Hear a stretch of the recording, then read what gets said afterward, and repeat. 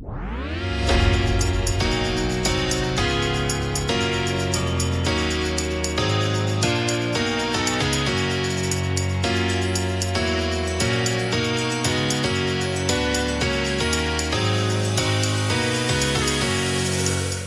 there. Welcome to the show Out East, where we have real conversations with real people. My name is Tayo, Tayo, and I'll be your host for the remainder of the show. Remember that new episodes will be live on all streaming platforms every single week. That's right. We go live every single week. You can follow us in all social platforms as well, like YouTube, Instagram, and Twitter. All the links will be in the description of this episode. See you. Another question that I got was, how is the government handling COVID and what measures are they putting in place to make sure that, the situation is okay here? In China, there's something, it's called the three-piece approach. It's called the three-piece approach. I'm going to try to break that down. One is wear a mask. Second is social distancing. And third is the health code. Now, well, obviously wearing a mask, it's mandatory here, right? If you want to get on the bus, if you want to ride the subway, if you want to go into a supermarket or a public place, if you want to use a public facility, even some private ones, you have to wear a mask. You have to wear a mask because there's already evidence that it actually helps in the prevention of the spread of COVID. You know what? Even before COVID, you know that in Japan, wearing a mask it's a norm. So when the whole idea of wearing masks for COVID came, they were already in front of that curve. It's just basic sanitary measures, wearing a mask. So in China, you have to wear a mask. You have to. As soon as you get to the subway entrance, they check your code to make sure that your code is green. I'll talk about the code shortly, but they check the code. And then before you go past, if you're not wearing a mask, the guards will tell you right there, oh, please, kindly put on your mask before you proceed, So wearing the mask. The second is social distancing. I think that at this point, I don't think that a lot of people social distance as much as when COVID first started. I think social distancing now, it's been relaxed. Occasionally, you would find people,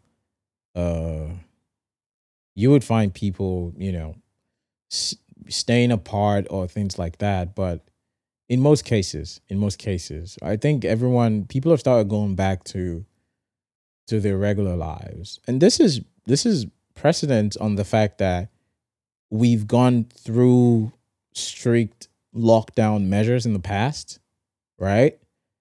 Wearing a mask was like super mandatory. Like you couldn't go outside without a mask.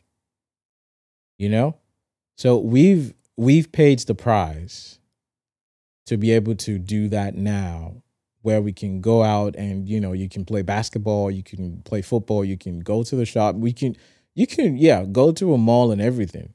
I'm actually planning on going to watch a movie in a few days, the Godzilla versus King Kong. No spoilers. Don't give me spoilers. But yeah, we've paid the price for that. And lastly is the health code. Now, someone asked me when I put that answer out on Twitter. He said, "Oh, what exactly is that?" So think of it as everyone has a phone number. Everyone has a phone number. Your phone number is registered to a network. Now, the network, obviously, telecommunication services, uses the GPS on your phone. So at the point in time, it's able to transcode your data and then know where you've been and things like that. It uses your location data.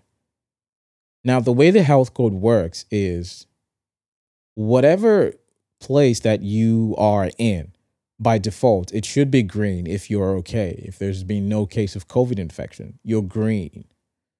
So if you stay within an area that's green, your code is green, right? But if you've been outside to a place where, let's say, the code is yellow, which is the medium alert. So there are three colors. There's green, which shows that it's a you or you're okay, and you've only been to a low/0 risk area. So there's really not zero. There's no zero classification as far as I know. So we have low risk areas, medium risk areas, and high risk areas. So low risk areas, you're green. The medium risk areas, you're yellow, and the high risk areas, obviously, it's red.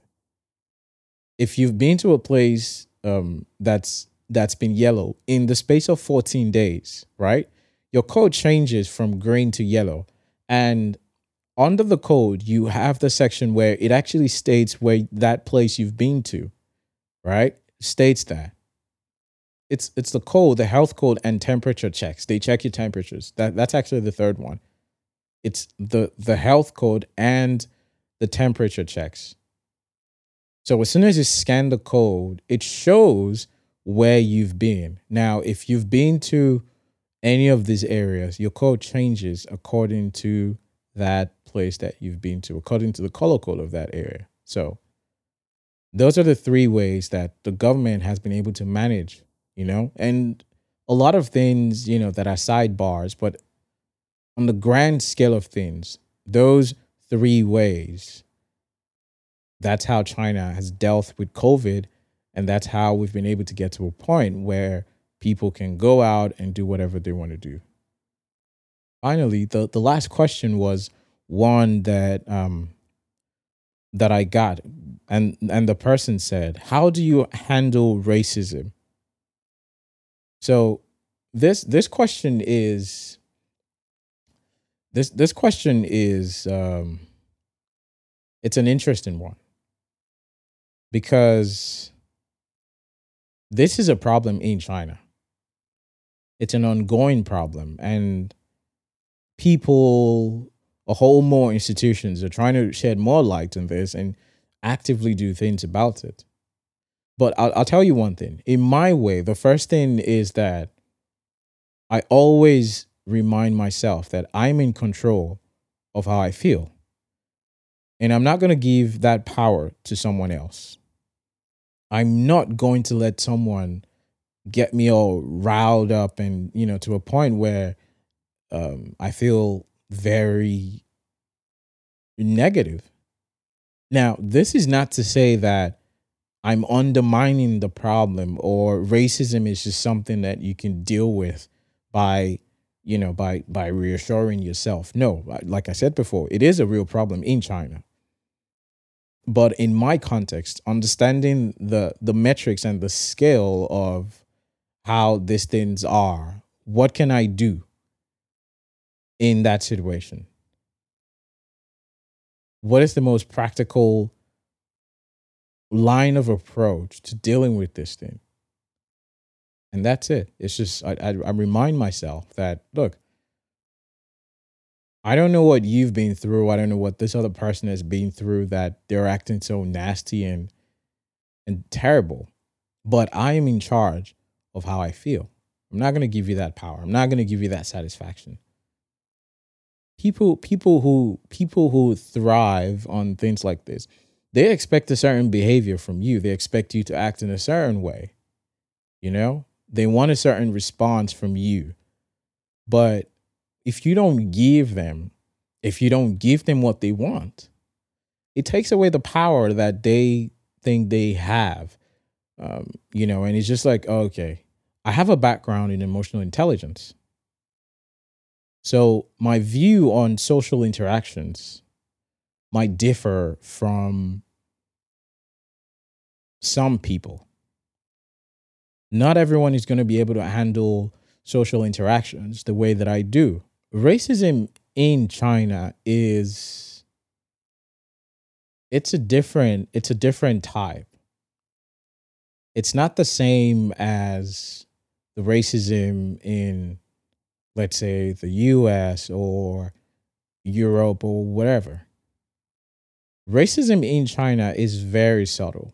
It's not confrontational, if you may. It's just those kind of things they do. Oh, behind your back, people take photos of you. Some people laugh when they see you, or you get on the subway, and then people, maybe change seats or something like that.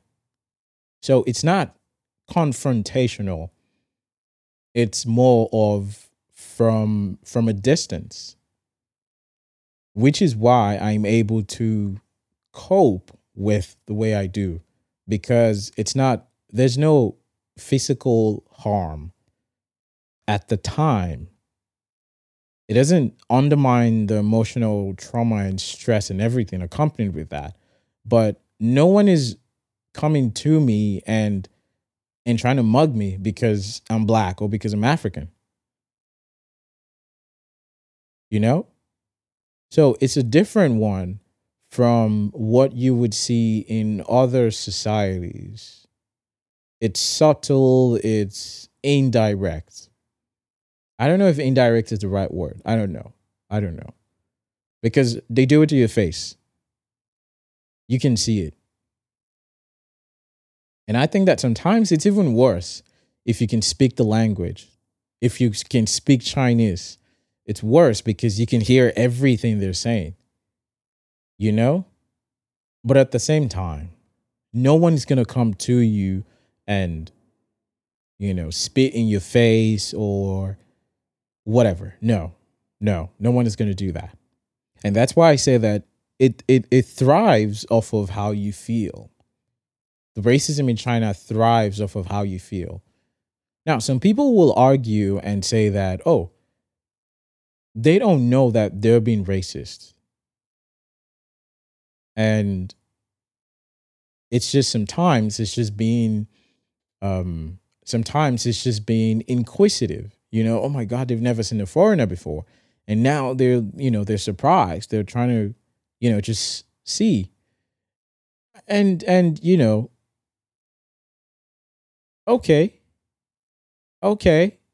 You've never seen a foreigner before. That's cool, but it doesn't make it okay.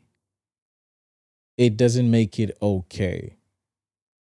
But to sort of wrap it all up, it's a question of what's the difference between racism in China 5 years ago?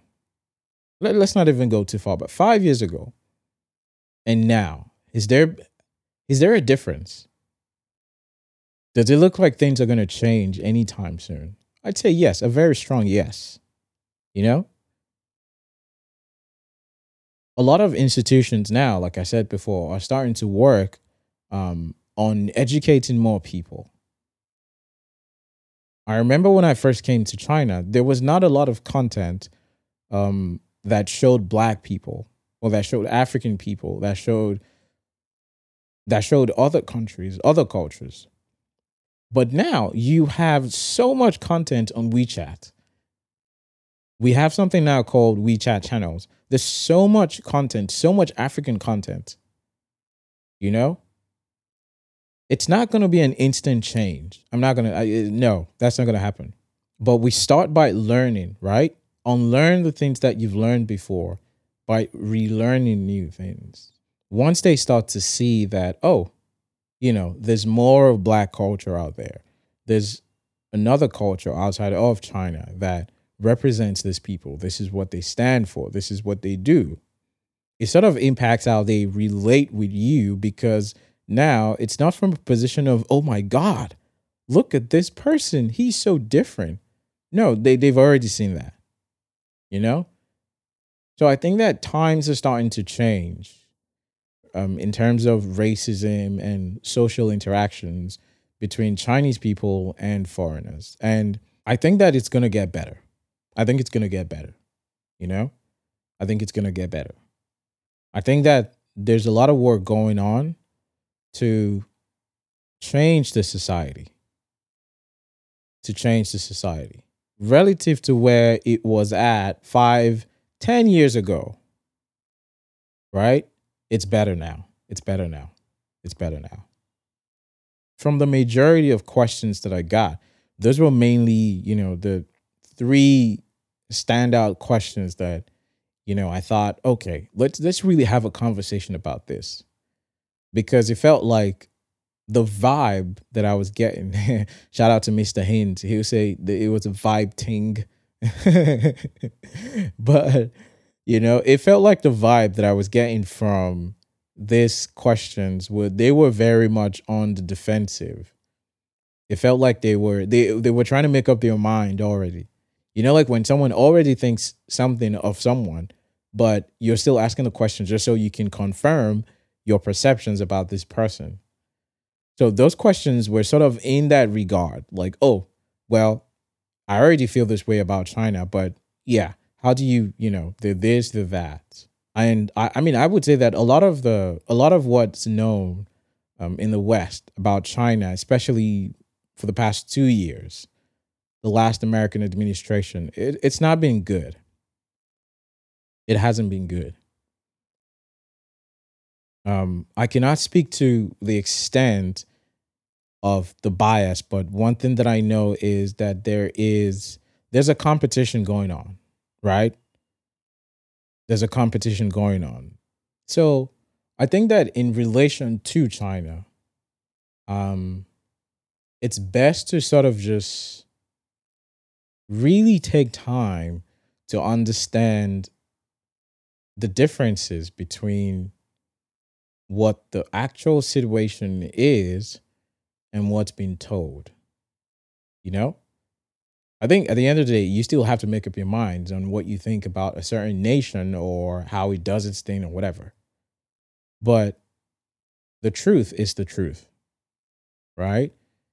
And when you listen to what a lot of people say about China in the West, um, and then you have a conversation with another person, let's say a foreigner or let's say other people who are in China, there's a very big contrast in terms of how the stories um, come out. There's a difference. At the end of the day, right? Still want to make up your mind, but I really hope that these conversations have been helpful in whatever way, right? Whether it's justifying what you already believe or whether it's opening your mind to a whole new perspective. What I am most particular about is that the world should be a better place. We all are humans. We all are. Think of it as if an alien ship lands on Earth today, right? And they want to interact with us. I don't think they would interact on the basis of race or the color of your skin. We're all humans. We're human. That's I mean, oh, this human, that's human. You know? And another interesting thing is as a filmmaker, as a filmmaker, when we work in post production, there's something called a vector scope. A vector scope is used to measure um, number of colors in a scene, and there's something called a skin tone line. Now, the vector scope is designed as a mathematical function to be able to calculate colors and to represent them accurately. There's something called a skin tone line. Now, irrespective of your race or your ethnicity, everyone belongs on the skin tone line. Everyone, which is an interesting fit. So it means that AI robots just look at human beings and they see the same thing. Yeah, maybe different saturations, different, but we're the same color. Honestly, we are, because your skin is on that skin tone line. So the most important thing is to remember that at the end of the day, we all are humans. And if we do not protect our humanity, if we don't, we will pay a price that is far greater than what we can possibly think of. Being human is all we have, and we have to protect that. We have to. So I want you to, go out and be nice to someone. Just be nice. Smile, you know, wear a happy face. Just do something good for someone today. Actually, yes, that's what I want you to do after, that's the that's the next line of action. I want you to do something for someone today that you haven't done before. Someone you don't even have to know this person, right? You don't have to know them. Just a random act of kindness. A random act of kindness. Do something for someone today. And if we all just come together and just, in our own way, just keep doing this tiny, tiny bits, our world will be the best version of what it can be. The best version of what it can be. And that's all that matters, honestly. That's really all that matters. Nothing more. Nothing more. Once we have each other, we will survive. Thank you for listening to today's podcast. My name is Tayo, and I'll see you in the next one. Remember that you can follow me on Twitter, you can follow me on Instagram, and you can check out all the links to all the social platforms will be in the description of this episode. So, I'll see you next time. And remember that everything will be perfectly balanced.